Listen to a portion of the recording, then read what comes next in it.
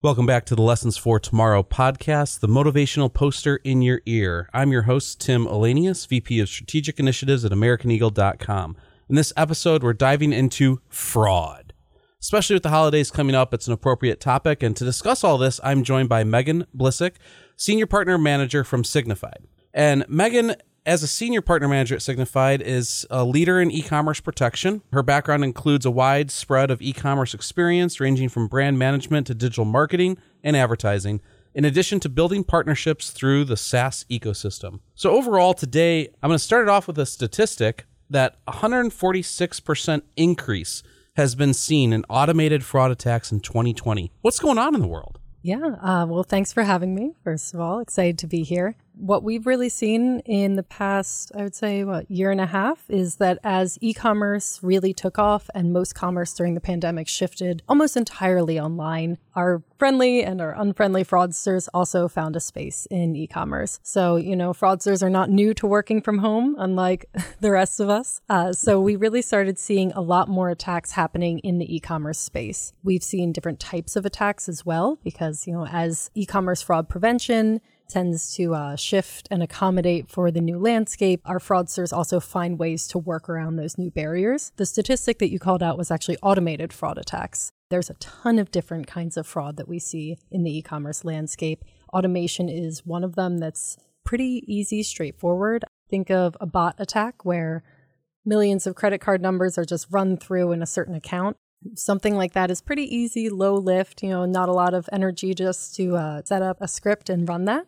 We've seen that huge shift in automated fraud attacks, but we've actually seen bigger changes in different parts of the industry. We actually saw a 350% increase in fraud pressure across the entire industry from January 2020 to March 2021. And do you think this increase in fraud, while obviously there was a lot of shift to digital commerce and digital transformation during the initial onset of the pandemic and the continuation of the work from home, and I love that comment, by the way, that, fraudsters are used to working from home and not a lot of us were. Overall, the different types, you talked about bot attacks, you talked about automated. Let's explore and unpack a few more there. So from the list that I found when doing some research, and account takeover, return fraud, stolen identity, mule fraud? Mule fraud is actually a really interesting one, and it had a big moment during the pandemic. So mule fraud is when a fraudster uses a intermediary to transfer and effectively clean stolen goods. So mule fraud was usually seen in romance fraud, actually. So someone creates a dating profile, spends months building affection with a couple different people, and then says, oh, I'm stuck in this place, or my laptop was broken. Can you send me a new one and I'll wire you the money? What happened when everyone shifted to working from home was a lot of people lost their jobs really quickly. So take a case where a lot of new online companies started posting up, asking people to manage inventory. So one case that was pretty rough, there was a young mother. She lost her job to a pandemic cutback, and then she found a job from an online ad. The employer was called Jerry and Sam Logistics, and her whole job was just doing inventory. Mm-hmm. So she would receive products, she would inventory them, and then she would ship them pretty much around the world. After a few months of this, that company went silent because they weren't actually a real company. They were just stealing goods. She was receiving them and then shipping them to their final destination. Oh, wow. Yeah, so that's mule fraud for you. So truly using the definition from all of those movies about mules transporting illegal goods. Same concept, just in a digital commerce fashion here, and using unsuspecting people who think that they have a legitimate job and actually they're working for those fraudsters. Exactly. Oh, wow. So they get completely defrauded. Luckily, we caught on to some of those mule fraud rings pretty early on. So we saw that huge increase in the beginning of the pandemic. We were able to cut down a lot of that fraud, and now that category is effectively dead for now. Mm-hmm. I say for now because, fraud is very dynamic. Mm-hmm. That's the reason that when we look at fraud, we take a very comprehensive approach. Static rules. If this thing happens, then cancel an order is the typical original fraud prevention that we used to see on e-commerce sites. So say if the billing and shipping address don't match, cancel an order. If the CVV code is wrong, cancel an order. Those really static rules. Fraud's very dynamic, so people find their way around them. Yeah, no, absolutely. And someone will always find a way around something is what I always say. And unfortunately in good and bad ways. And in this case with fraud, it is a bad way. You mentioned bot attacks earlier, and there's been a lot of different internet outages and not fraud always related, but there's other things that are a type of just way that bot attacks and fraud. Unpack that for me and tell me a little bit more about how that bot attack itself is a form of fraud. Yeah, absolutely. So there's either a fraudulent bot attack, which is an attack using stolen credentials information, but then there's also unauthorized reselling. Mm-hmm. So your first one, let's use a well-known hack. So the Equifax hack, I was in that one. Hooray. Oh, yes, I was in it too. Oh, yes. So us, as well as millions of other Americans, had all of their social security numbers and personal information leaked. That exists on the dark web now. I don't know how to get on there. I hope you don't either. But you can go and buy that list, and you can run that through a script and attempt to make a transaction with tens or thousands of different credit cards. Two reasons that's bad. One is it's stolen information that could end up on that end consumer. But also companies have to, even if they cancel all those orders, they're still paying that processing fee. So 10,000 processing fees at even like 2% rate, that's a lot of money. That is a lot of money. So you've got this pre-authorization issue right there. But then the other piece is looking at those, hot ticket items and unauthorized reselling. So do you play video games? Occasionally. All right. I'm not a big gamer, I'll admit. I'm more of a, let me do something on my iPad, but I'm more of a reader than a gamer. Oh, love some good books. But have you heard of this device called the PlayStation 5? Oh, absolutely. There's a lot of fraud around that, I'm assuming, from your comment. Unfortunately. So those bot attacks bought up as many PlayStation 5s as they could. So that's not illegal to buy them, but show up on eBay at 10x the price. So I saw a lot of griping about that, but that's really rough because that's an unauthorized reseller. Yep. That's a product that people want. There's a chip shortage right now, so if you're trying to buy a new car, probably don't yet. Yep, hold out on that. And prices are also just reflective of that because the used car market also got annihilated because of COVID with people buying those up, and then also with the chip shortage here. And the PS5, I did read about that in a lot of the blogs that I read instead of play the games. But overall, on the fraud side of that, I think it's also interesting where you see some of the bigger box retailers like Best Buy, like other online organizations who are selling those devices, started to limit the amount that you can purchase or ship to a single address to try and help prevent that, is my assumption. And through that, the eBay tactic, and I'll fully admit that I have, sold past products as more memorabilia. I'm an Apple fanboy, as I've said before on this. So I've sold old Apple devices and it's effective. But when you're doing the new game, when you're doing the iPhone game, I've seen that across the board. I've got friends in Europe who have asked, can you buy me the iPhone because it comes out in the US first and ship it over to me? And there's a lot of different tactics to help lock that down, but there's different things that it sounds like Signifyd helps with. So tell me a little bit about how in the back end Signifyd's helping identify that and prevent it or communicate to the organizations when they see it potentially happening. Yeah, absolutely. So a really easy way to notice that, like you said, stores have that limit. They say you can only buy 5, but what stops you from going back into that store after you put them in your car, going to a different cash register and buying 5 more? Online, at least we have an idea of who you are every time. So cashier A might not recognize you from cashier B, but Signifyd recognizes any person that's shopping online. We use a network-based approach. So we're taking more than 80 different data points and putting together a really comprehensive idea of a customer, who they are, how they shop, how long do you spend time on a website? Do your keystroke patterns, do you always mistype your name? Or if you're like me, do you always fat finger your CVV code and have to type it back in again? So we look at all of those different pieces of a customer and really create a singular view of who that person is and whether or not their transaction is legitimate or not. But when we look at bot attacks or someone buying a lot of different products, we can actually do a velocity stop. So we can say, okay, we've seen this person shop at 9 different stores in our network in the past 45 seconds. We should probably flag this. This is probably not a person. I don't think anyone could do that quickly. So we're able to not only look at how quickly someone is buying on one site, but across every site in our network of over 10,000 merchants. And I know on your site and your marketing, you use Defenders of Commerce, which is a great slogan, tagline to use in your marketing. And when you look at the Defender of Commerce phrase, it really is about protecting the organization, but also the consumer. Exactly. Correct? Yeah. And with that, what are some other ways that last year there was a huge uptick of BOPIS and overall just BOPAC, right?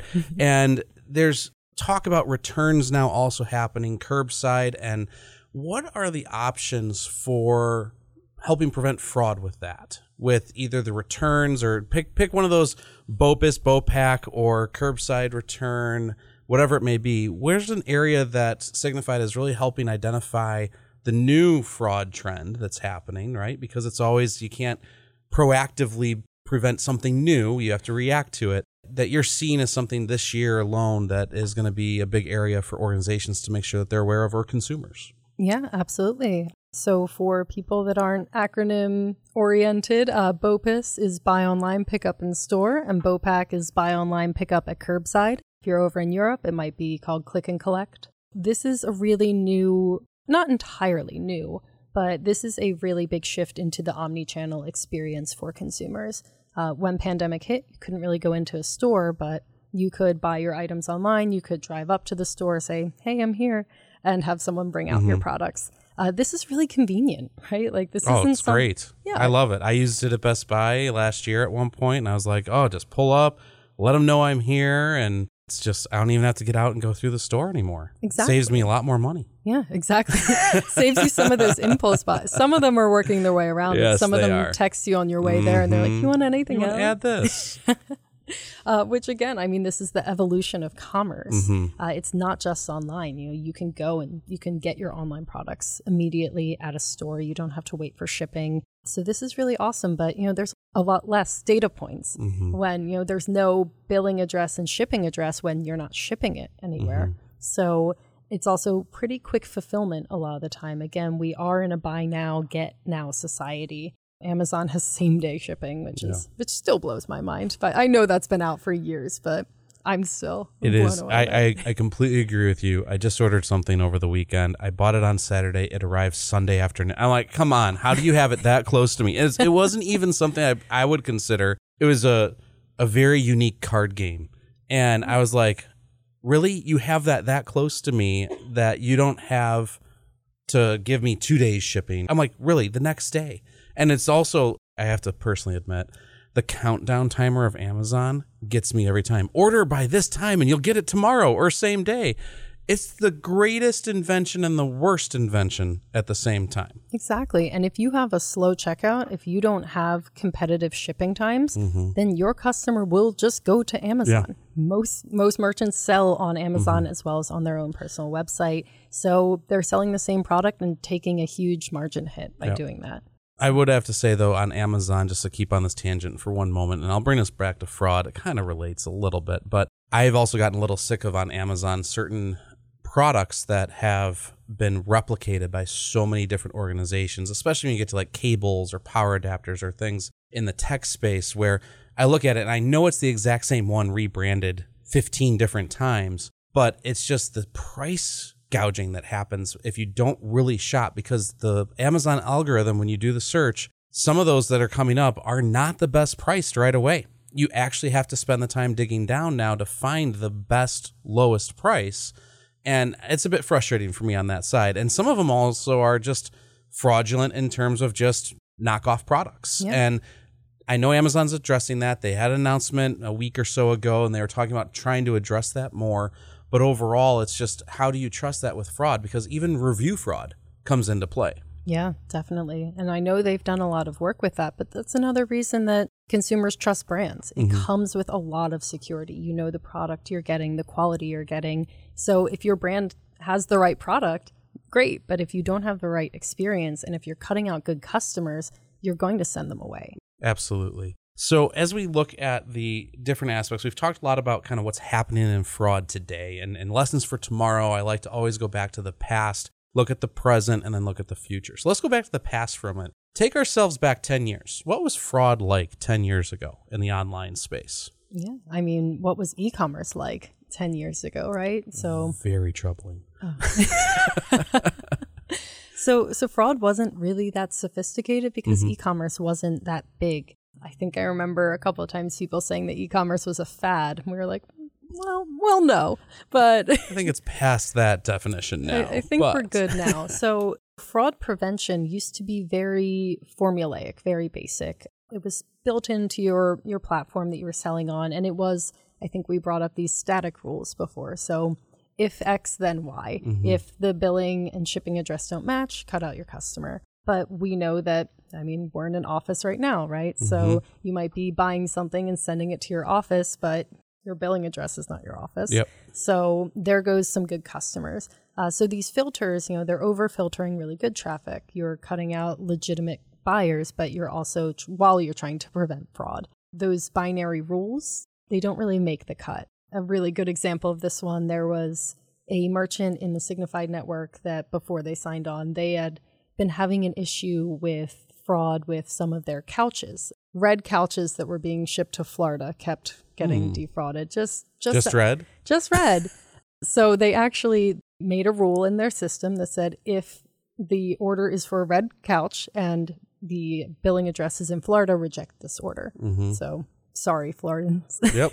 Oh, no, trust me. I was there with a client of ours who sells women's high fashion shoes, and a James Brown was ordering size 12s and a single color and in quantities of 15. And we flagged it for fraud back then. And it was, like you said earlier, it's if this, then do this action to prevent. And we put that rule in place, and it was actually a legit order. It was quite interesting. It was for a performer who was using the high heels and very adamant about getting those specific shoes in that color and having multiple pairs for all the shows that he was putting on. So interesting how the simple rules of the past for fraud, you used the word earlier and I just want to go back to it, but how it's evolved over time. E-commerce has evolved, consumer shopping behavior has evolved. And I think that's critical in just how the fraudsters have evolved. And I love that word, by the way, fraudsters. I don't know why. I love it. It's fun, rolling off the tongue. Slightly loving term for slightly loving. It's just the ers in it. And overall, they've continued to advance their ways. Unfortunately, there are a lot more data breaches, and the aspect of, even T-Mobile just had a massive data breach, unfortunately. And it's going to happen. I'll call myself a bit of a younger generation. I've accepted that things will happen like that. Now, my parents, on the other hand, it bothers them so much every single time that it has unfortunately happened 3 times with them for credit card fraud. And my dad had a full identity aspect, and especially last year with unemployment claims was a whole nother level of fraud that happened. And each time it's just like, they're like, why does this happen? I go, well, because your information is out there somewhere and it can be hacked. No matter what level of security you think is there, there's always going to be a way through because a human built it.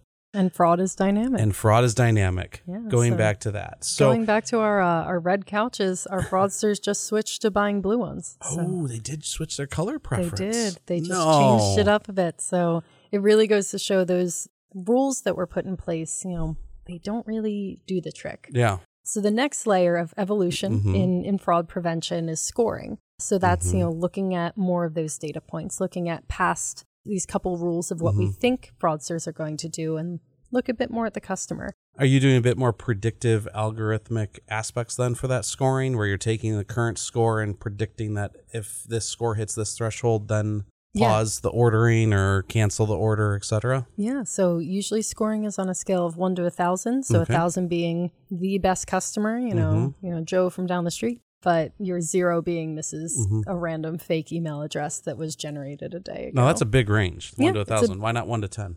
Oh, there's so many different data points. Okay, that's right. The data points. I just bring it back for our listeners to make sure, because I think I heard you say earlier around 80 data points is what was being used uses before. Over 80. Okay. A lot of them are those first-party ones from our network itself of seeing people that have transacted on any of the Signified merchant network. And then we also use third-party ones.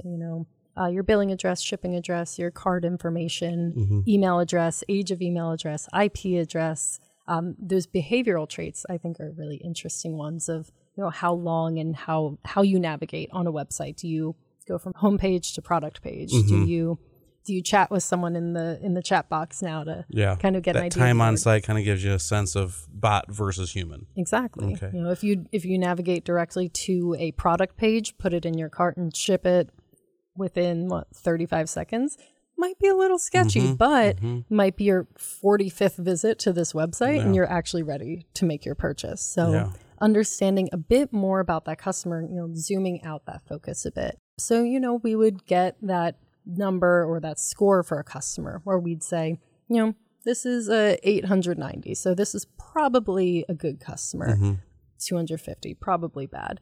But then you have this whole range, like 600 to 800. Are they good customers? Are they bad customers? Something's a little off. Maybe their IP address is really far away from their billing, but maybe they're using a VPN and we don't know. So traveling. Exactly. Sometimes I know that I get that warning of, we don't identify the location that you're logging in from, all that fun stuff. I just did this. I was out in California with my 7-year-old. He gets a fun trip with me. Each of my boys do. And I ended up buying something out there while I was talking to his aunt and uncle. And just, again, immediately it was like, we don't recognize where you're logging in from. You're in California, and verify via your email. And as annoying as it was, I also had that sense of protection, which I appreciated. I would love to just buy everything in 35 seconds and not have to think about it. But I like that the protection's there to ensure that I'm not going to be the suspect of a fraudulent order or anything on my account. Exactly. And, I appreciate that protection too, but a lot of customers, when they can't make that transaction, again, they'll just leave. So, that it can be seen as protection. It can also be seen as friction. So what Signifyd really likes to do is take all that protection and just put it outside of the eyes of the consumer. So make sure that that customer and that merchant are still protected, but there's no friction in that checkout process. How do you take it so that they don't experience the friction? And when you talk outside the process, is it that it's right before the order is getting fully processed, it's pending, and it's all behind the scenes happening? Is it during the checkout process that you're doing these checks? Kind of roll out the timeline for us with that. Yeah, so Signifyd sits right after the buy button. So you click buy that order, and we operate and we check all of those data points, everything that we've talked about, in a fraction of a second. If we say that this is a good order, if we think that it's legitimate and we guarantee that order, everything goes through, happy, good to go. Some merchants still like to do manual review. So those people in that 600 to 800 range, or whatever that merchant decides, sometimes they'll go to an extra layer of person security. So someone to actually review that order, get an idea of is this real or not? So you might have gotten an email sometimes that says your order's been received. So it's that, okay, yes, we got your order, it went through, and then later you get your shipping notification. So that kind of blind space in between of your order being received or confirmed can sometimes be where that manual process takes place. Consumer doesn't see it. They don't see that they're getting an extra layer of review or security. Sometimes that order gets reviewed and then they say, apologies, this order's been canceled. It can look like, say, we didn't have the product or something didn't happen. So there's ways that we can keep it outside of the customer's view while still confirming that they are a legitimate buyer. Yeah, and I think that's critical because, and you mentioned this earlier too, but just the experience, that customer experience of going through and placing that order, reducing the friction as much as possible, but knowing that they're protected is the whole goal. Exactly. And also then for the organization, the business, knowing that they aren't going to deal with fraudulent orders, because that's a big ticket item for them to have to deal with year in, year out, and the amount of fraud that comes through. Because it's not like for a fraudulent order, it's just wiped clean on your ledger. It is still something you have to deal with. If it's shipped out and you don't get it back, that's a product loss, and you're still dealing with that. So having fraudulent protection in place is critical for both sides. Yeah, and that's where we saw scoring still falling a little short because, that order comes in, $20,000, 15 pairs of shoes that are really expensive, and it's $750, right? It's good, it's not great. It's that B plus range. Do you want to take the risk as a merchant to lose $20,000? Yeah. And that could be a really high value customer, right? If that's a legitimate order, that's someone you want coming back as much as possible. But if that's a fraudster, you're out 20 grand and the product. So that's a really hard place. And we're still finding merchants, declining these high value orders because of fear of fraud. Yeah. And that's where Signify decided, okay, let's go all the way on this. And that's why I said guaranteed fraud prevention. So when we review an order, we'll figure out the score and then we'll put a guarantee on it. We'll say, if this is fraud, Signify pays the merchant back in full. Product, shipping, taxes, fees, everything associated with that fraudulent order. And that really helps us enable that fearless commerce, protects end to end for that merchant. And then it just shifts the liability over to us. So they're able to raise their conversion rate, increase their customer retention rate, increase their customer satisfaction rate, all in the background, all bringing in more money and more orders while Signified handles the rest. Yeah, and that peace of mind is just, it's priceless, honestly. And I think just to your point too about those orders, and while it might be high value, it's also the aspect, and I would say last year, and a lot of our clients talked to me about this, is just the inventory shortages. Yeah. So not wanting to lose potential inventory that could be sold to a high value customer, or to that customer who's the first time purchaser but is a legit customer versus a fraudster, is where the Signified guarantee is so critical, because it allows you to have that peace of mind overall as a business that you can still do your transactions online without the fear of the fraud hitting you that hard. And I think as we look to just kind of wrap up the call, let's talk a little bit about the future. Yeah. Where do you see, if you had a crystal ball, where is fraud going to go in the future? It's dynamic. We've talked about that. We've talked about how they always find the loophole. They find their way through everything.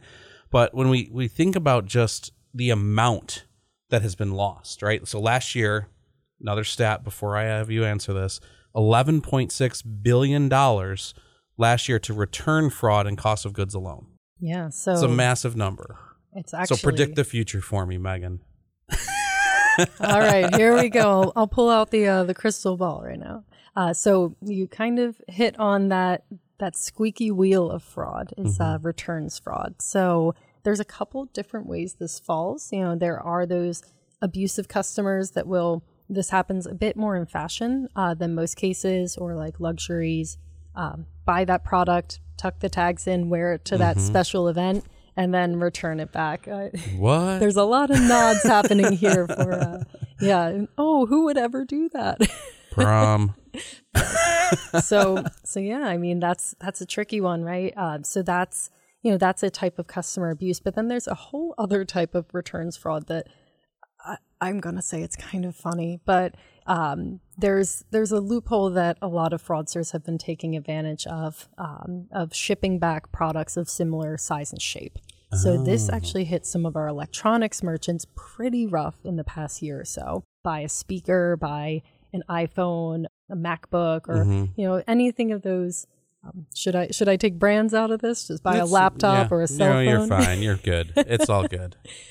And the funniest one I think we got was someone returned a potato instead of an iPhone. Oh. Same weight, actually. So, it got the okay from FedEx when the box was scanned. When the box was scanned, yeah. And, when it gets to that shipper, the return is already initiated. So by the time it actually gets back to the merchant and they're able to say, oh, we just got a potato in the mail. That card's already canceled. That money's already gone. Yeah. So someone made off with the money and the product. Returns abuse is huge, and catching those systemic offenders. And that's another great reason why this network-based approach works for us. If we're able to see this same person sending returns to 7, 8, 10 different merchants across our network at the same time, that's a big red flag. Returning products is a legitimate thing. If you get something, it didn't fit, it didn't work, you had something else similar, you tried different items out, you didn't like one, send it back. But we're able to start looking at those fraudsters a bit differently in that return space and start catching patterns, going back to mule fraud, kind of looking at those fraud rings that we're seeing and ensuring that we can kind of stop the bad guys on that one. So that's where I see a lot of focus going. And that's definitely where a lot of Signified's focus is going. So keep an eye out for more. Wonderful. That was a great crystal ball moment. I appreciate it so much being on the show today. Thank you, Megan, for all your insights. And for everyone listening, thank you for tuning into the future by listening to the Lessons for Tomorrow podcast today. For more information about the topics discussed, Take a look at the research and stats in the description of this episode. And if you liked it, please be sure to subscribe to and or follow this podcast wherever you listen and stay up to date with us. While you're at it, if you wouldn't mind giving us a rating and sharing this podcast with others to prepare them for the future, that would be a great gift to give. And don't be fraudulent with it. Give the gift. Don't ask for a return. This episode is brought to you by AmericanEagle.com Studios. I'm your host, Tim Elanius, and I look forward to the next lesson.